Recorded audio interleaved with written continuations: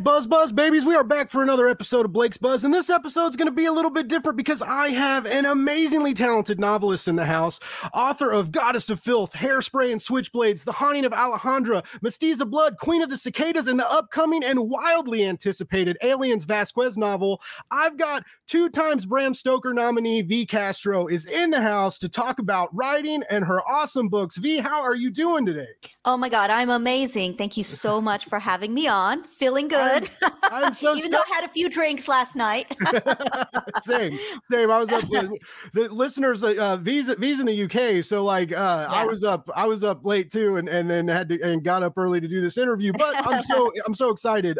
So I usually my podcast is mainly about, I have comic book writers on typically, and because of the spooky season and you're such a prolific horror writer, and also because of the wonderful crossover, because Marvel's relaunched their Aliens property, they just got it back, they have these new comic books out. I thought this would be a really good fit, and I'm so glad like I reached out to you because your writing is so good. Like, oh, thank you. It's scary and sexy and full of culture and a lot of great commentary on the world around us. You're really good at playing with our emotions, which I think is necessary in great horror.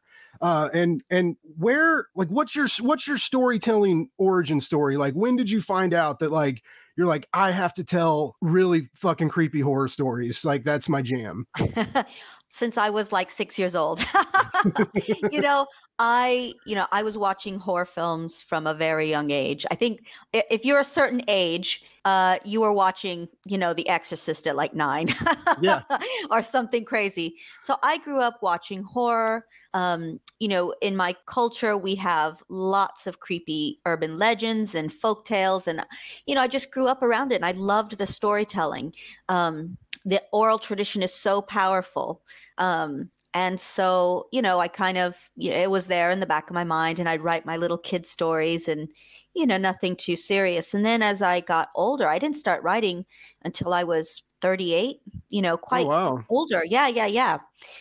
So it just was the kind of thing where I was like, you know what? I haven't seen this. I want to see it. I'm going to write it. Or I have this idea. And it just, once I started, I couldn't stop. I just could not stop. So I just love what I do. I love, connecting with people and bringing out those stories that, have been forgotten or that haven't been told from a different perspective, and scaring the shit out of people.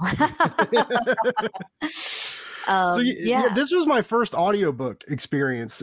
You sent me a PDF of Aliens, but for Queen of the Cicadas, I listened to the audiobook, and there were good and bad things about.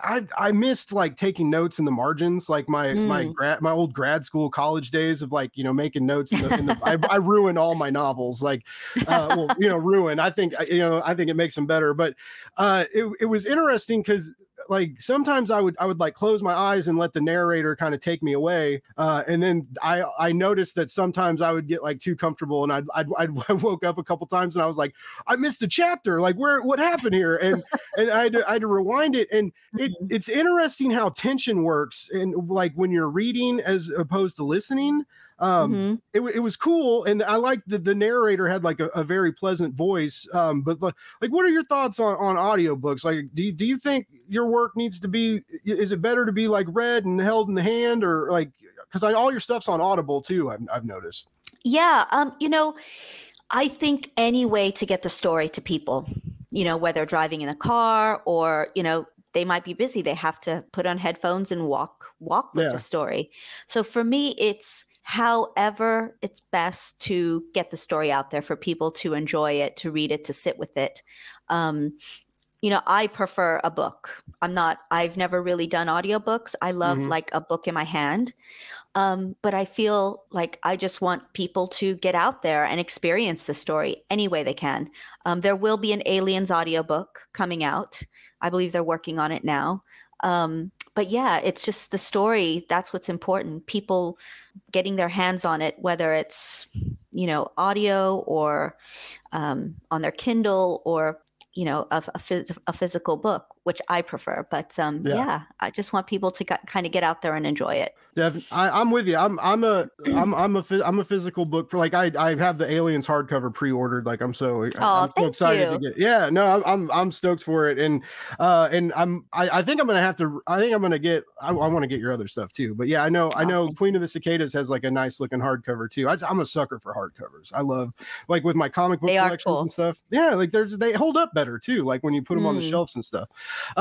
So yeah, it's the start of the spooky season. It's October. Well, we're recording this October 1st, but it'll be released later this month before Aliens comes out. It's my favorite time of the year. My birthday's on the 27th, and I love horror's an all year thing for me, but I go a little harder in October, right? You have to. Like I watch a few extra movies, and I very much enjoyed kicking off my spooky season with Queen of the Cicadas. I was blown away. I love, as I mentioned before, like the narrative is so rich with culture, and the family aspect, and then the Aztec mythology that you bring into it that we find out later. Like there are so many elements, and I also love, you jump around in time and point of view a lot. And you I like how you jostle your audience. Like you don't want us to get comfy, right? You want to keep us, you want to like keep us on edge, and then like sometimes you turn us on, sometimes you gross us out. Like it's so crazy. And I definitely, like, I didn't expect that, right? So like I've always been obsessed with Bloody Mary and like Candyman. Those I watched Candyman at a very young age, and it it scarred me like forever. But like I remember, like as a kid, when I first read there's a million Bloody Mary stories, right? And the first one I read like really captivated me, and the idea of like of looking in the mirror in the dark and like doing that. Have you ever done it? Have you ever like stood in a bathroom and turned? I haven't either. No, I don't have the guts. No, I don't have. And after writing this book, hell no. I don't have a Ouija board either. Yeah, I've never messed with one of those. So like, I was raised Catholic, right? So like I went to like private school and stuff, and everybody always like they banned Harry Potter and stuff, and like magic was terrible. And so I have a this is why Queen of the Cicadas is like so important to me now, and I will remember it forever. When I was in second grade was when I first read my first Bloody Mary story. My buddy James Cello and I lied to our whole second grade class, said we stood in the bathroom, turned the lights out, said we'd said her name 5 times, and we said like we lied and said like we saw like a swirling in the mirror and we saw a face, and then we got scared and turned the lights on and ran away. Told everybody this, lied our asses off. All the girls in our class, like they were covering their mirrors up in their bedroom. Like they were all terrified. And so one day, one of my classmates, Christina Moore, goes to Mrs. Fennessy, the teacher, and she was like, Mrs. Fennessy, will God protect me from Bloody Mary? And Mrs. Fennessy's like, what the hell is Bloody Mary? What are you talking about? And she's like, well, Blake Morgan told me he did this in the mirror. And she was like, that motherfucker, and made me stand in front of the whole second grade class. And I had to be like, I lied. I'm sorry. A switch to the ass. Yeah. And so I was really and this like brought up like a lot of like, a lot of like my horror origin story, like when I was getting into it. Now and then like I said, the culture and the sexuality and everything. The chapter 7, the mind-blowing chapter 7, when we meet the Lady of the Dead. Mictexihuatl, but you just could have the Aztec Queen of the Dead.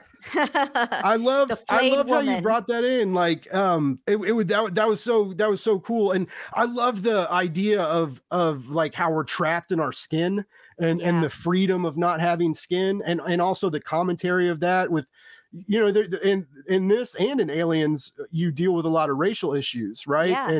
And so like how freeing that is to remove the skin and the colors that people see that they want to.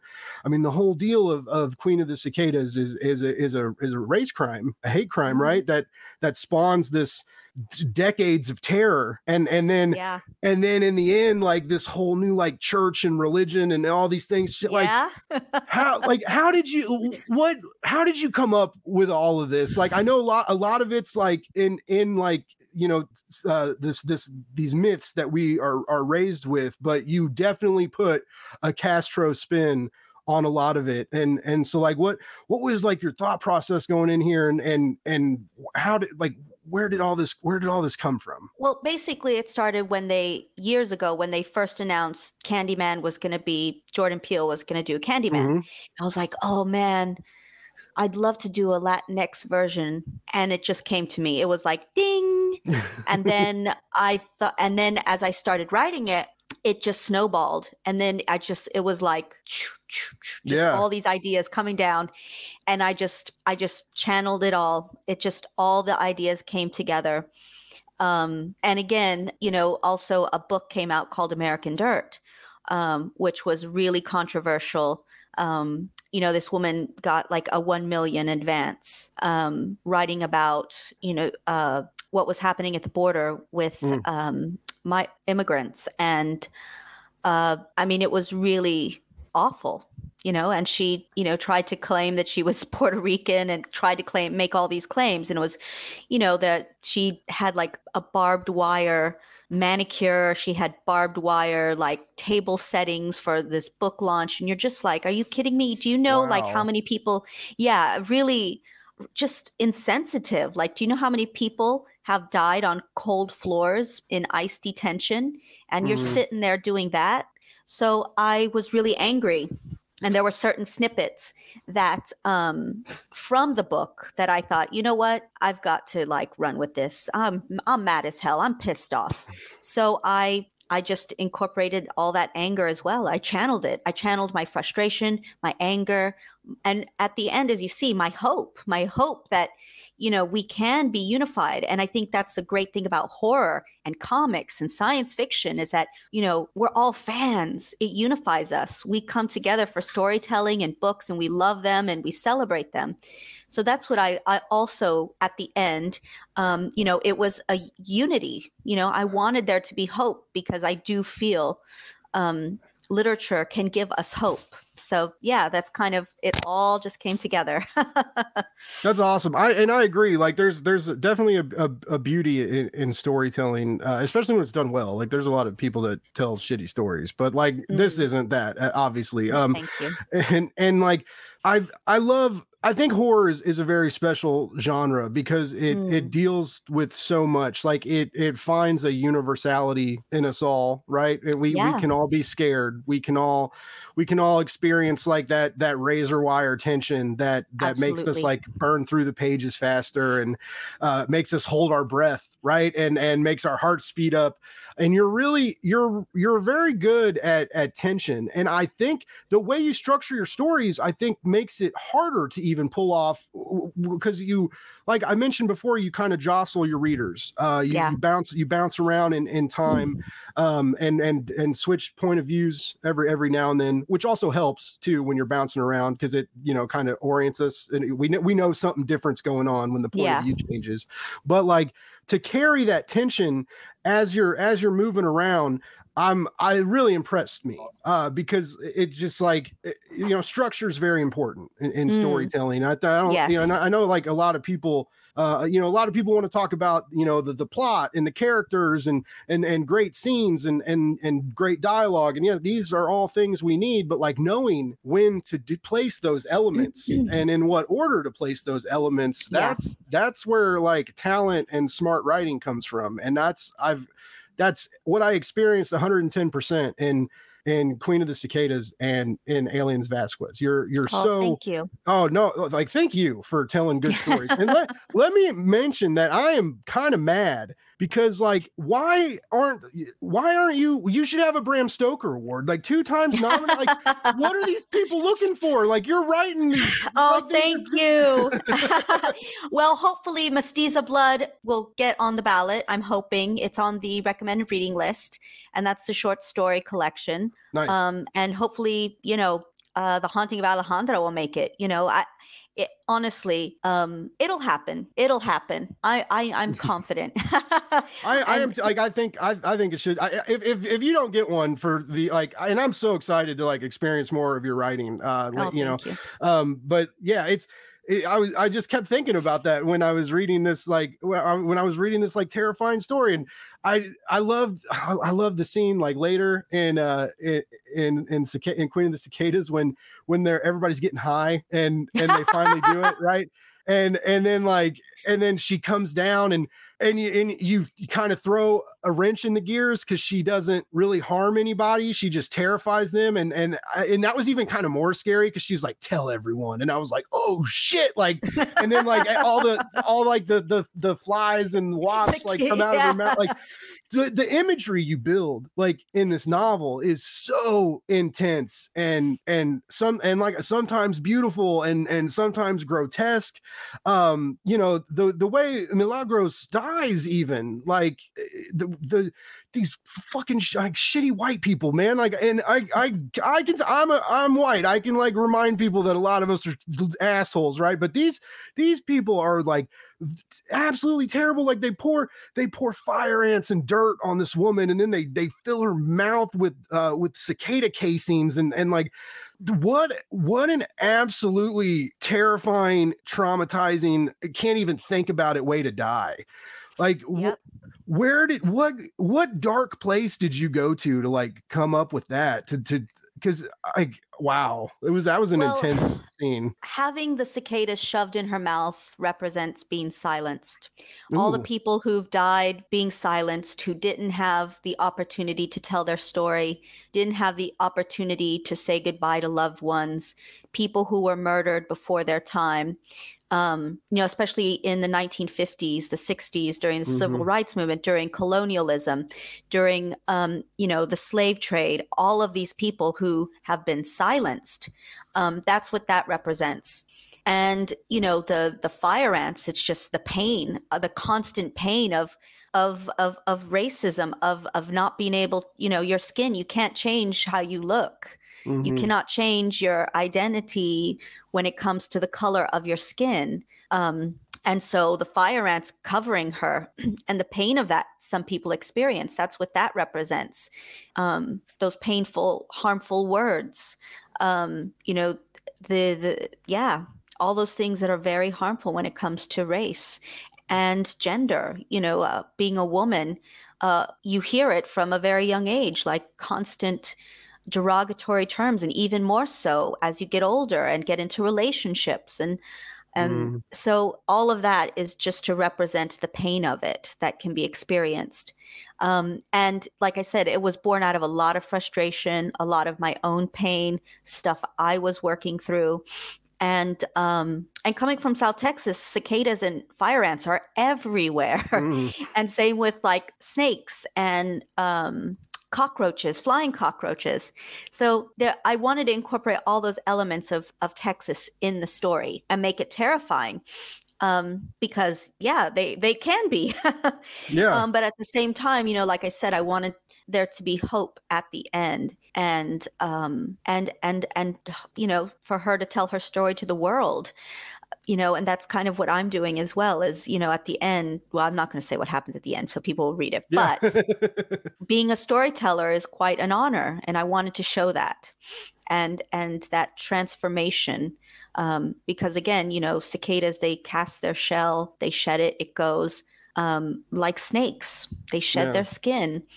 There's a lot of, themes of metamorphosis and transformation. And I definitely wanted to show that. But yeah, I was in a dark place when I wrote it. Same with The Haunting of Alejandra. I was in the worst place. I didn't want to live, and I was really suffering. And that book just flew out of me. Wow. And finished it during the pandemic, which I think everybody suffered in some ways, emotionally and mentally. It wasn't an easy time. So I really channeled that. And I wanted to show that. And just go there. Same with Mestiza Blood. I wanted to go there.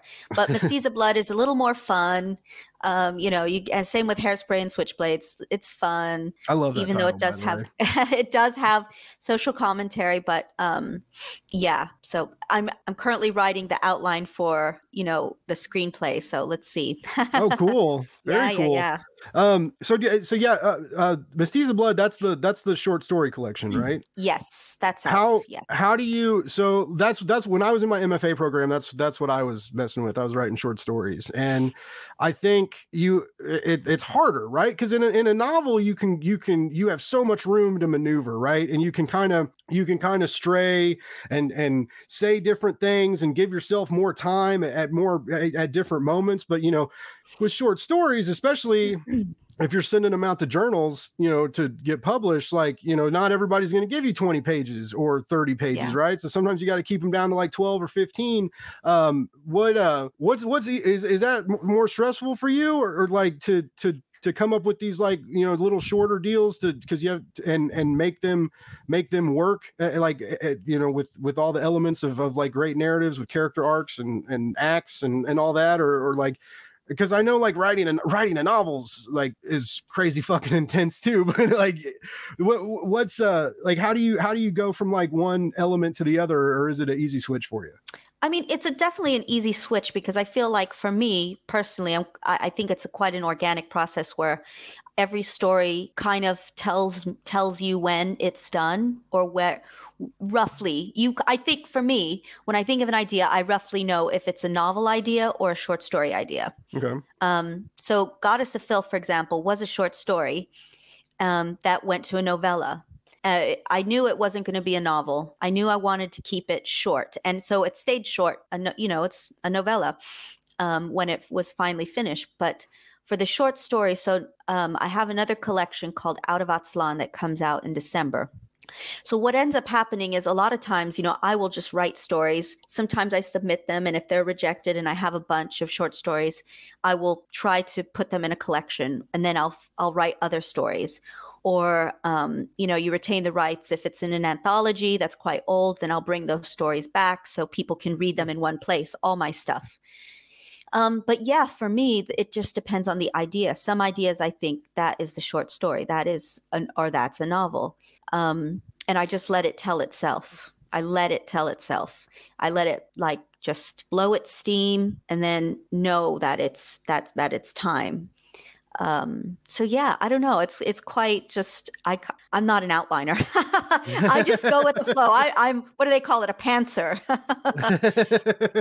Alien Vasquez, I couldn't pants around because I had to turn in an outline to get the contract first. Oh, okay. Yeah. But everything else is just on the fly. It's oh, okay. I think it's done. It's cooked.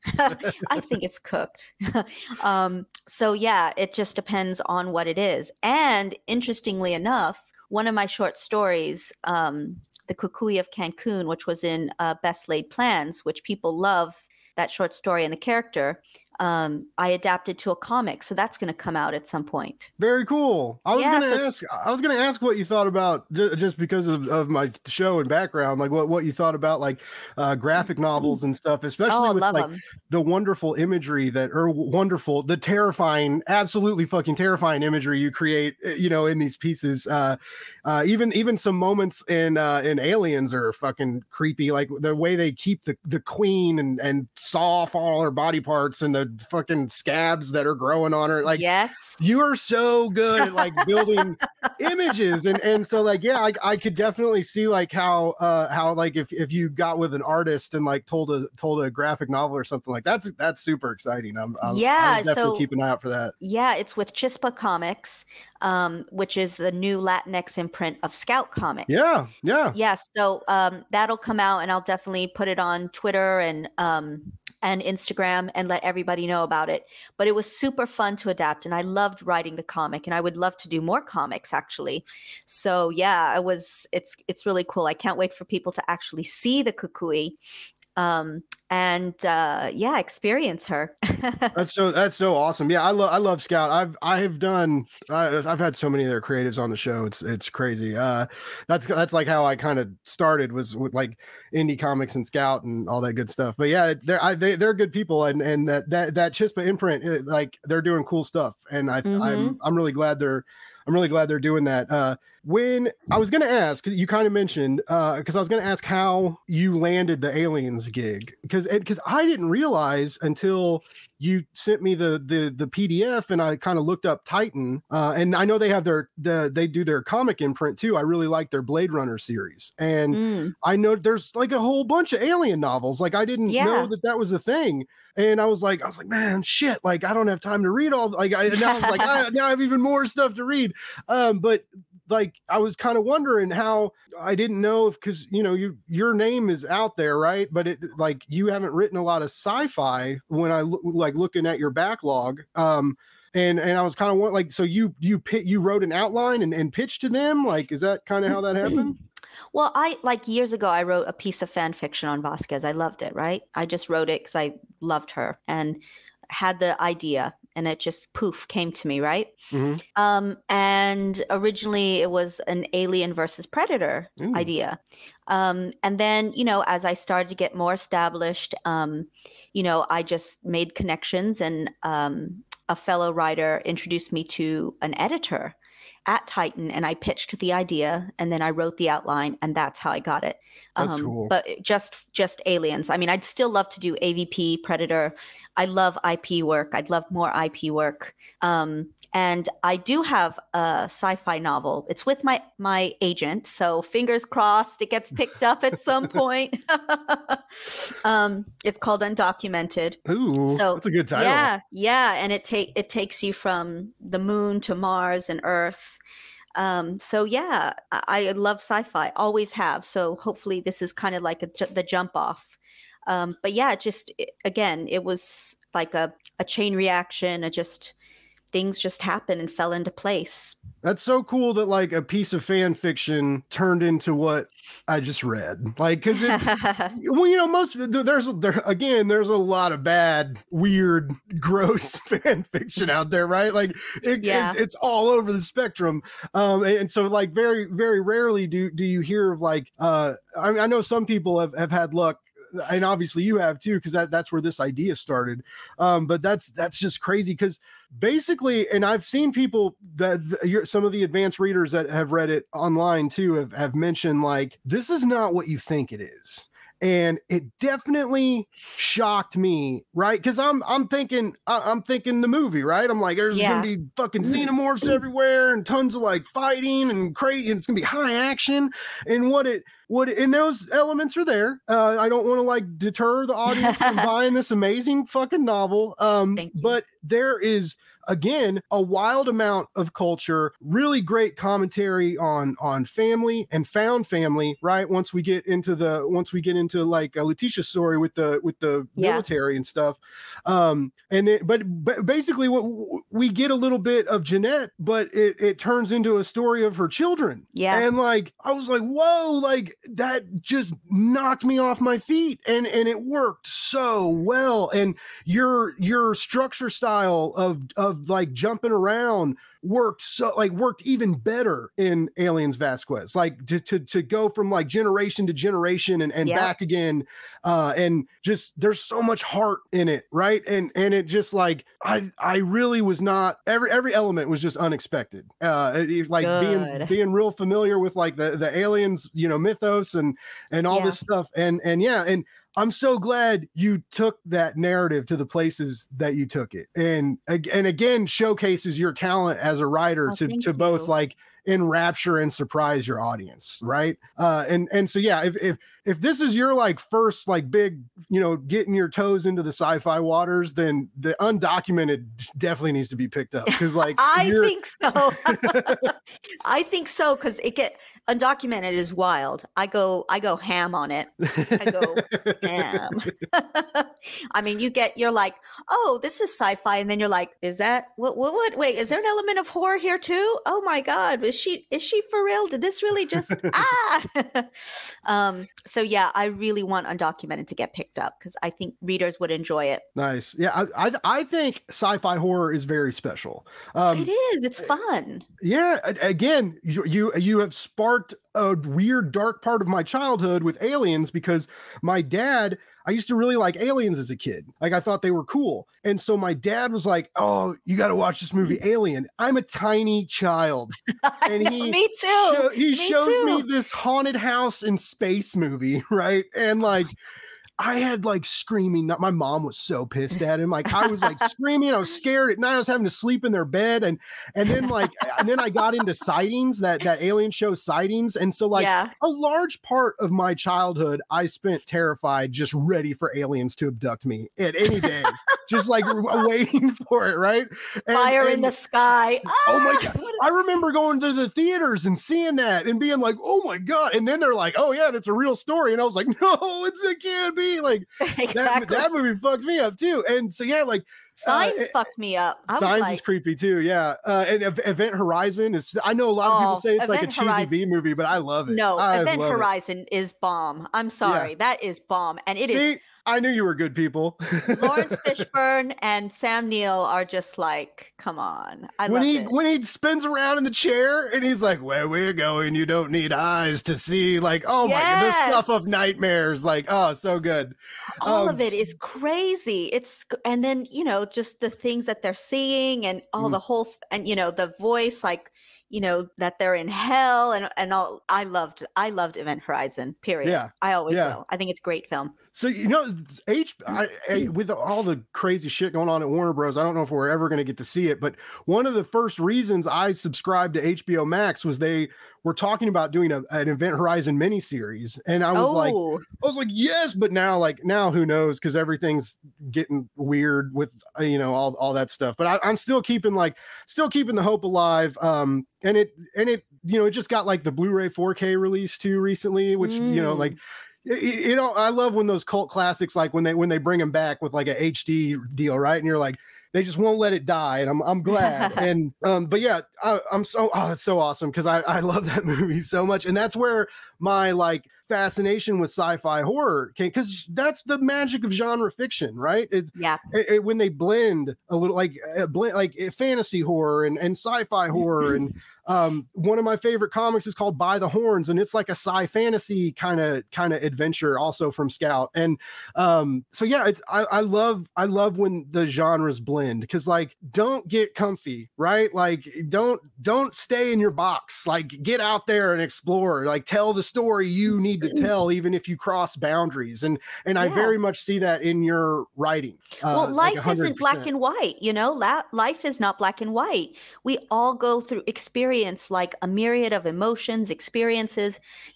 Everybody has a mixture of experiences, and why I think literature should reflect that. Why not take it to the next level? I hate people saying you need to color in the lines. I hate that. I'm just like, no, you don't.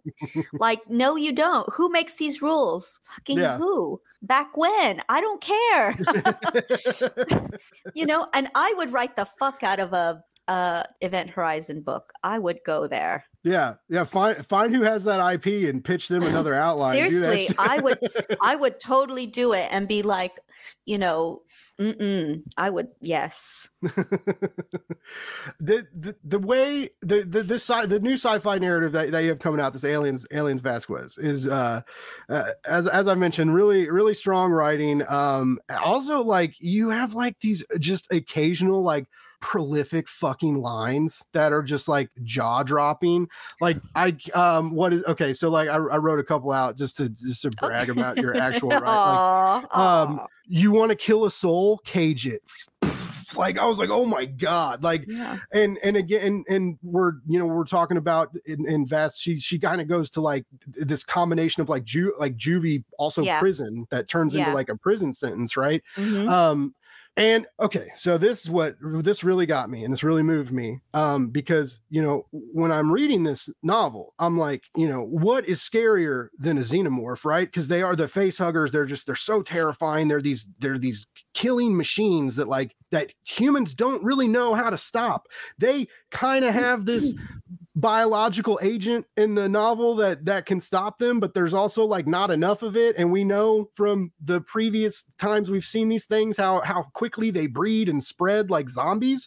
And so I was like, what is scarier than that? And then you come in and you say, well, xenophobia is about 1 million times scarier than any xenomorph ever. And we deal with this. We deal with corrupt police force. The way Vasquez gets imprisonated is because of these dirty lying fucking cops. And we're dealing with this right now. These are real issues that are plaguing our society right now. And also it was kind of heartbreaking, but so real that this is almost 200 years in the future. And it's still not a great place for people with darker skin, right? Racism is still very real in this future, you've decided. And I was kind of thinking I think part of it is, and I'm glad you do this, you use your platform to, remind people that fucking racists suck and that society, it's just a burden on society, that why can't we evolve past it, right? But I mean, as a woman of color and as much as you celebrate your heritage and background, is this a real is this a real fear? Do you think this is going to be a part, this is humanness and we can't get past it? Do you think we have hope? I hope so. But just watch the news. People are still getting pulled over. People are still getting cops called on them. People are mad that there's a black mermaid, mermaid. Yeah. Elves and dwarves. Lord of the Rings. Yeah. How can we evolve if we're fighting over petty shit like that? You're really going to die on that hill? It's fiction. Yeah. A mermaid. Yeah. It's gnarly. So for me, it's almost do I think we can change? I hope so. But it ain't looking that bright if you're going to complain about dwarves and elves and mermaids still. There's still that contingent, which is quite sad. So I would hope that things would change, but we need to see it. Where is it? There's a lot of work to do. A lot of work to do. But again, literature, like I said, can unify us. It can educate us about each other. It can say something. It can speak to people. And that's what, I always hope to do, is to connect. And that's what I love about books and what I love about horror now. There's an explosion of so many new voices, so much cool stuff coming out. And honestly, the horror community really works. I think, they're really supportive of each other. And I love that. I've noticed that. Love seeing it's a great community. Yeah. Yeah. It's very cool. It's nice to be able to come together and tell these stories and say, hey, here's a different perspective. Hey, if none of us had skin, what would we look like? The goddamn same. Really, like in Queen of Cicadas, that we'd look the goddamn same. Yeah. How hard is that to understand? But we still have to kind of push. We still have to talk about it. We still have to make amends. We still have to put in effort. But again, I just hope I can do some good and contribute to this planet with the writing and help other people. And, it's the most that any of us can do is, just be kind to each other and connect with each other. Yeah. And I love that you were able to use your platform to do that. And I also, again, I know I just keep saying how great of a writer you are. I'm not trying to kiss ass just for the sake of it. No, I know. Thank you. I appreciate it. Believe me, I appreciate it. Yeah. But you do it so organically. There's a lot of, it never feels like you're beating us over the head with politics and race issues and culture. It just happens in these stories. And and then you're left thinking, just like I was, like it like hit me, and I was like, man, like 200, like is humanity that fucked? Like, are like 200 years in the future, are we still gonna be having the same arguments? Are we still gonna be mad at black mermaids? Are we still, like, are we ever gonna get better? And that's terrifying too, right? To think about that, to think about, like, as many all the great things we do, there's still so much terrible things we do, and there's still so much like hesitancy to stay in these old ways, right? And which came out even more so in the last several years. Like, my grandpa fought in World War II, and he's gone now, but like my dad and I have often talked about, like, what he would have thought, like, seeing fucking Nazis march in the streets again in America, like, like the things that we are happening. And but anyway, like, I just think I think writers and creators like you are very important, when you can remind us of both the good and the bad of humanity, and make us think about that, in the context of these narratives, while still creating a wildly entertaining story, right? And I think that makes great genre fiction, because it's you have to, like, manipulate our emotions, and you have to anchor us, when you take us to these crazy places, when you take us to these horrifying places, or outside of planet Earth, you still have to, like, anchor us in humanity. And you're very good at that, and your characters are very rich and very alive and very human. And so, give this woman the Bram Stoker Award, damn it. Like, yes. Go recommend it on the HWA. I'm not supposed to say that. I take that back. I'm not supposed to say that. Seas of Blood is eligible for a Bram Stoker Award in Fiction Collection. Is that like the Ringo Awards? Like, do you have to be like a published author or like in the like to write or to vote, or is it like open to regular people? I think you can recommend a book for the recommended reading list, but to vote, once they close that and the ballots to vote properly, you have to be a voting member of the HWA. Okay. But I think to recommend something, you might be able to just do it. You can be a member on any status of the HWA. I can't remember. Okay. I'm a voting member, so I get the voting stuff. But do you vote for yourself? Is that allowed? I would vote for myself. I mean, I have to be my biggest advocate. Yeah, you have to be you're your biggest fan. You have to be. Yeah, but you can vote for multiple people, actually. So okay. When going back to like the heavy hitting topics that you bring into your narratives, and you mentioned, like, before, like, some of these novels you were in like a darker place and kind of working through that and using kind of horror as like horror therapy, which I think is very real. Is it hard to balance that when you're using your platform to talk about social issues? Or like, do you have to be kind of careful to like go too far? Because like I said, you have this really great balance, and it just seems to work. Is that a challenge, or are you just like, no, this is my voice, this is what I believe, and these are the stories I'm going to tell, and if you don't like it, fuck you, like, because that's kind of cool too. Yeah, I just honestly, again, I let the story tell itself.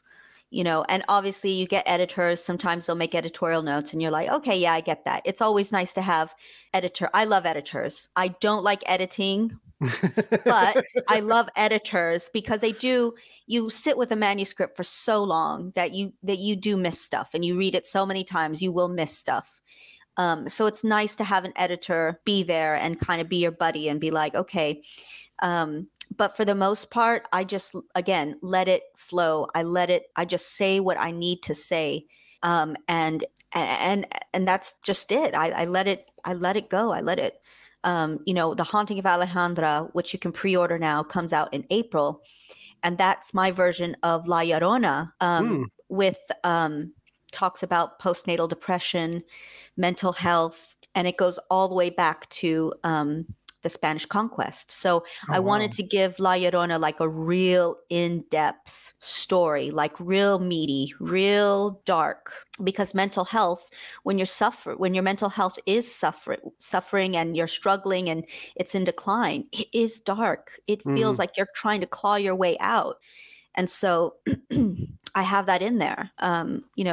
because I wanted people to understand what it, that they're not alone. Other women, so cool. who've had children, or, in general, parents, dads can feel like that as well. Mm-hmm. They can feel overwhelmed, whether it's they're trying to provide, or they're single dads, or, I wanted that to capture that. And how it affects mental health, because, when you get to a certain point where you just, like, okay, I got to keep going. I have to button it up. I have to keep going and keep going. And then everyone has a breaking point, and I wanted people to say, like, wow, you know what, maybe I need to talk to someone, or maybe I need to be honest with myself, or I need a break, to tell people it's okay. It's okay to not be okay all the time.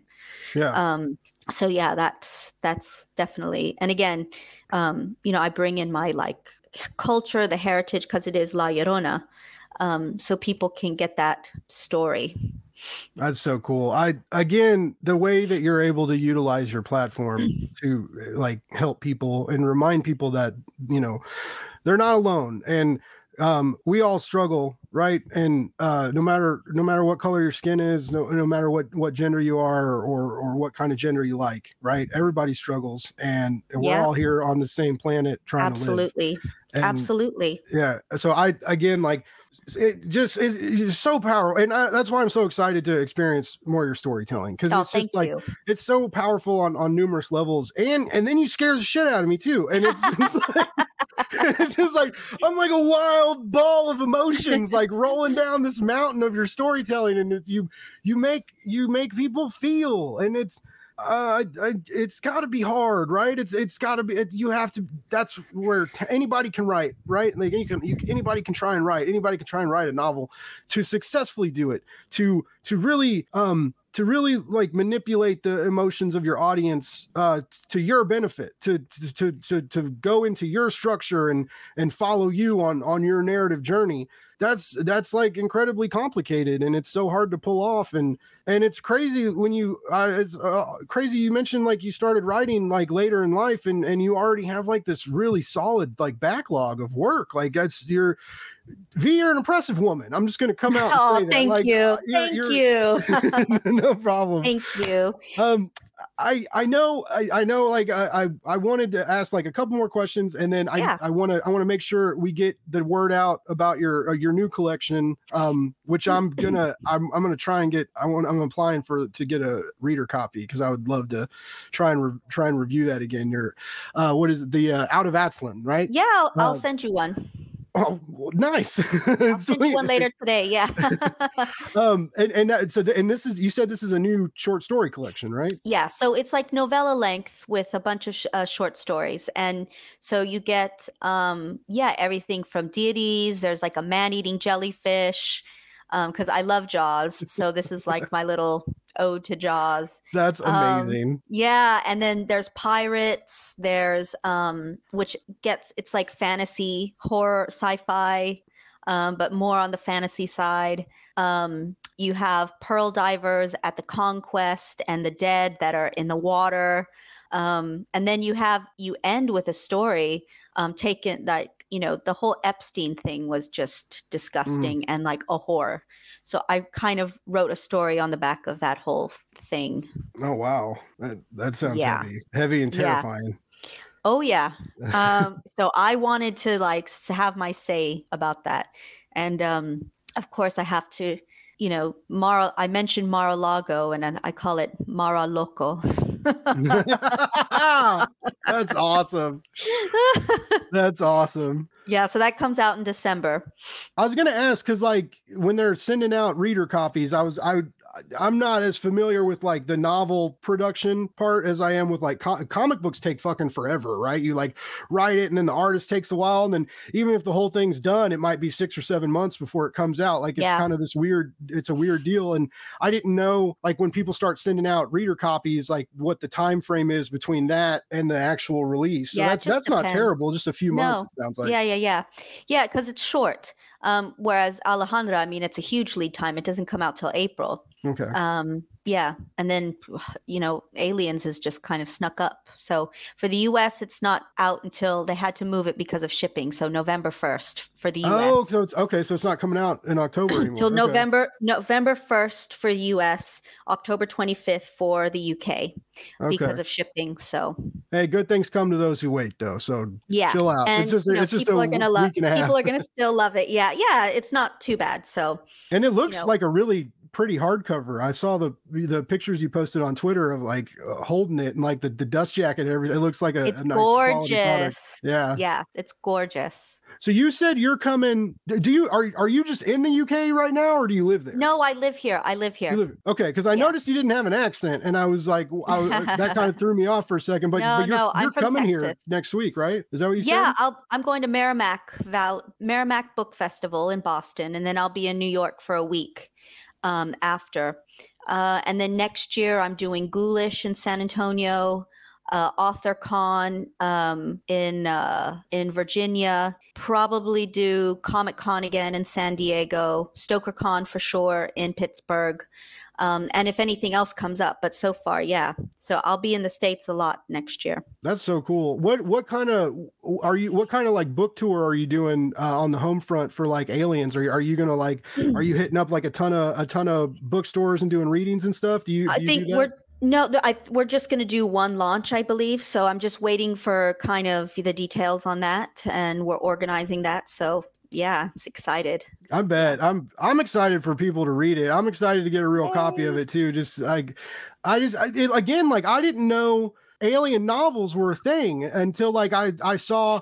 I'm so glad like I stumbled across your Twitter and like saw that ad, and I was like, what is this? And then because I reached out to V months ago and was like, hey, and I'm so glad I did, and again I'm so glad it timed out for you to help me kick off, like I said, my spooky season. October is my special month. Thank you. Yeah. Like what a great start. Thank you. What I want to what are you okay in regards to the spooky season, what are a couple of reads outside of your own amazing works, and maybe like a movie like would you recommend for the audience to give their spooky season some righteous chills? Like what are you working, or what are you reading or watching right now? So anything by Eric LaRocca is really terrifying. Eric LaRocca, definitely Stephen Graham Jones for sure. I would definitely anything by Haley Piper. LP Hernandez has a book called Stargazers, which I think you guys should pick up from Sadie Hartman's imprint, Dark Heart Books. Yeah. So LP Hernandez is one to see. Steve Stredd always writes really creepy shit, like really creepy stuff. Mark Matthews. I mean, I could go on and on. Literally, like there are so many. Gemma Amore. So Gemma is one of my besties, and she's great at horror. So she has a new one, Full Immersion, that's out. But even her previous stuff is like, she has a really cool ghost one called 6 Rooms. Yeah, God, there's a lot of stuff. There's too many. There's so much good indie horror coming out. How do you balance reading all this and writing? Gabino Iglesias, the devil takes you home, right? Like, Ooh, and he does. Gabino Iglesias does insane horror, like brutal, really, really brutal. Coyote Songs, Zero Saints, grab it. Also Sina Paleo. Sergio Gomez has a slasher called Camp Slaughter, and now he's doing the Halloween follow-up to it. So if you like slasher, Sergio Gomez, look him up. He's really good. Nice. I'm obsessed. I'll forever obsessed with slasher horror. It's such a great subgenre of like a wonderful. Yeah. I love how horror fans like our comfort zones are like these traumatic movies, right? And I think, but I love that. I love like how like we're unified by like our anxiety and need to be like. when you get like really scared and laugh, right? And out of nowhere, when is someone gonna die? Man, did you see how they took her head off? Oh, Terrifier is a great horror film, and they're coming out with a sequel, right? I saw it at Fright Fest in London. Did it live up to the hype? It is the most brutal. It has the most brutal scenes I've ever seen in a horror film, in a slasher. Yeah, that original movie fucked me up. The sequel takes it. Here's Terrifier. Terrifier 2 is like out of screenshot. Oh, that's so cool. It's so cool when big stuff like that does sequels. It's always scary. Like, is it going to be, like, is it going to flop? Is it going to do well? That's awesome. It's so good. It's really long, but it goes like that. You're like, wait, what? And yeah, so Terrifier 2, gotta see it. It's really good. Oh, that's awesome. I've been excited for that since they announced it. I don't know. That's so cool you got to see it early. I've always wanted to go to one of those like film festival kind of places. I always thought that'd be cool because like I used to make fun of people that would be like, oh, I got to read this comic book. I can't talk about it yet, but it's really good. And I used to be like, why would you even say that? And now like the same shit happens to me because I get early copies and they're like, hey, check this out, but like don't say anything about it. And I'm like, oh no, I'm that douchebag now. But yeah, it's I'm so excited for your future projects. I hope Aliens Vasquez does extremely well because it's so fucking good and it has a lot of really great reminders that we need, things that in our daily life that we need to be reminded by, even though this is 200 years in the future, dealing with like turning aliens into organic weapons and the stuff that like isn't real world but still reminds us of a lot of what we have, because war is always real. Racism, unfortunately, we're dealing with every day, and it's we need to be reminded that there's other cultures and other people that need to be celebrated and protected and respected. And I love that your narratives do that. Thank you so much. You are so welcome. Thank you for coming on my show. I was kind of nervous because like you're the first novelist I've interviewed, and I want to keep doing and like I want to do more of that just because I just love writing, whatever medium. And so I was like, man, I was kind of, which is funny because my BA is in creative writing. I was in an MFA program, and so for like years, all I did was talk about prose and novels and workshops, but I haven't done that in a while. So I was like, man, I hope I don't sound stupid. But no, this was awesome. This is so much fun and so great to like meet you, and thank you so much. I greatly appreciate you helping me to get talk about my books and bring in new readers, new people. So that I greatly appreciate it. 100%. And I'll send you out about fun. And I will read it. And I thank you for reminding me that like I don't get to read a lot of novels anymore, right? Because my life is comic books, and it was really nice to dive back into prose and experience like these storytellings in a different way. I know I've kept you for a while, and so the polite host that I am, where's a good place to find you on social media and like keep track of you so we know where to find your new stuff and your new books? Yeah, so I'm on Instagram and Twitter at @VLatinaLondon. TikTok, I think I'm like, I don't even know my TikTok. It's just because they tagged me on Book Talk. So then I had to get a TikTok. I think it's like V Castro Stories or V Castro Books on TikTok. You can find me. And then, so Twitter and Instagram, at @VLatinaLondon. And I'm always around. So. Well, this was so cool. Like, again, thank you so much.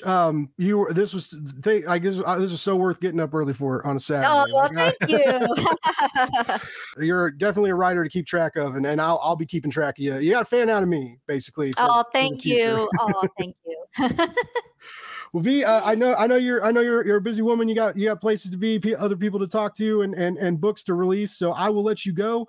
But again, so cool. You are so talented, and I look forward to your future titles. I will be there to pre-order. I promise. Awesome. Thank you. You're welcome. Have a great day. Bye, everyone. Buzz babies, I've got a big buzzing announcement for you. There's now a Blake's Buzz Patreon. If you love the show, the live streams, the reviews, then you can help support it. For just $3 a month, you can help me chase a fucking dream. If you want to pay a little extra, I've got some dope content you can be a part of as well. At $4 a month, you'll have access to my upcoming newsletter, The Hive Mind. I'm going to talk comics, podcasting, food, dogs, and some cool behind-the-scenes action for Blake's Buzz. For $5 a month, you'll gain access to an exclusive Patreon podcast, The Honey Pot, The Sweet Spot for nerd news. It'll drop twice a month. I'll be talking about new indies worth pre-ordering, live Kickstarters worth backing, and sexy collected editions to keep your shelf selfies looking spicy. I've already got a handful of subscribers, and I can't thank you all enough for being so incredibly generous and awesome. Also, make sure to subscribe to the Buzz Stack. Sometimes when I love a comic so goddamn much, I gotta write about its awesomeness, and it's free. You can head over to blakesbuzz.com to check it out right now. While you're out there absorbing all my awesome content, you might as well head over to the Blake's Buzz YouTube channel and subscribe. I do live shows almost every week, and it's a great place to find indie comics to enjoy. Finally, make sure to follow me. There's the Blake's Buzz page on Facebook, and I'm on Twitter and Instagram at Blake's Buzz. Whether you subscribe to the Patreon, the YouTube channel, or just listen to the podcast sometimes, none of this would be possible without all of you awesome people. So remember, love more, hate less, and read comics. I'll see you on the internets, baby.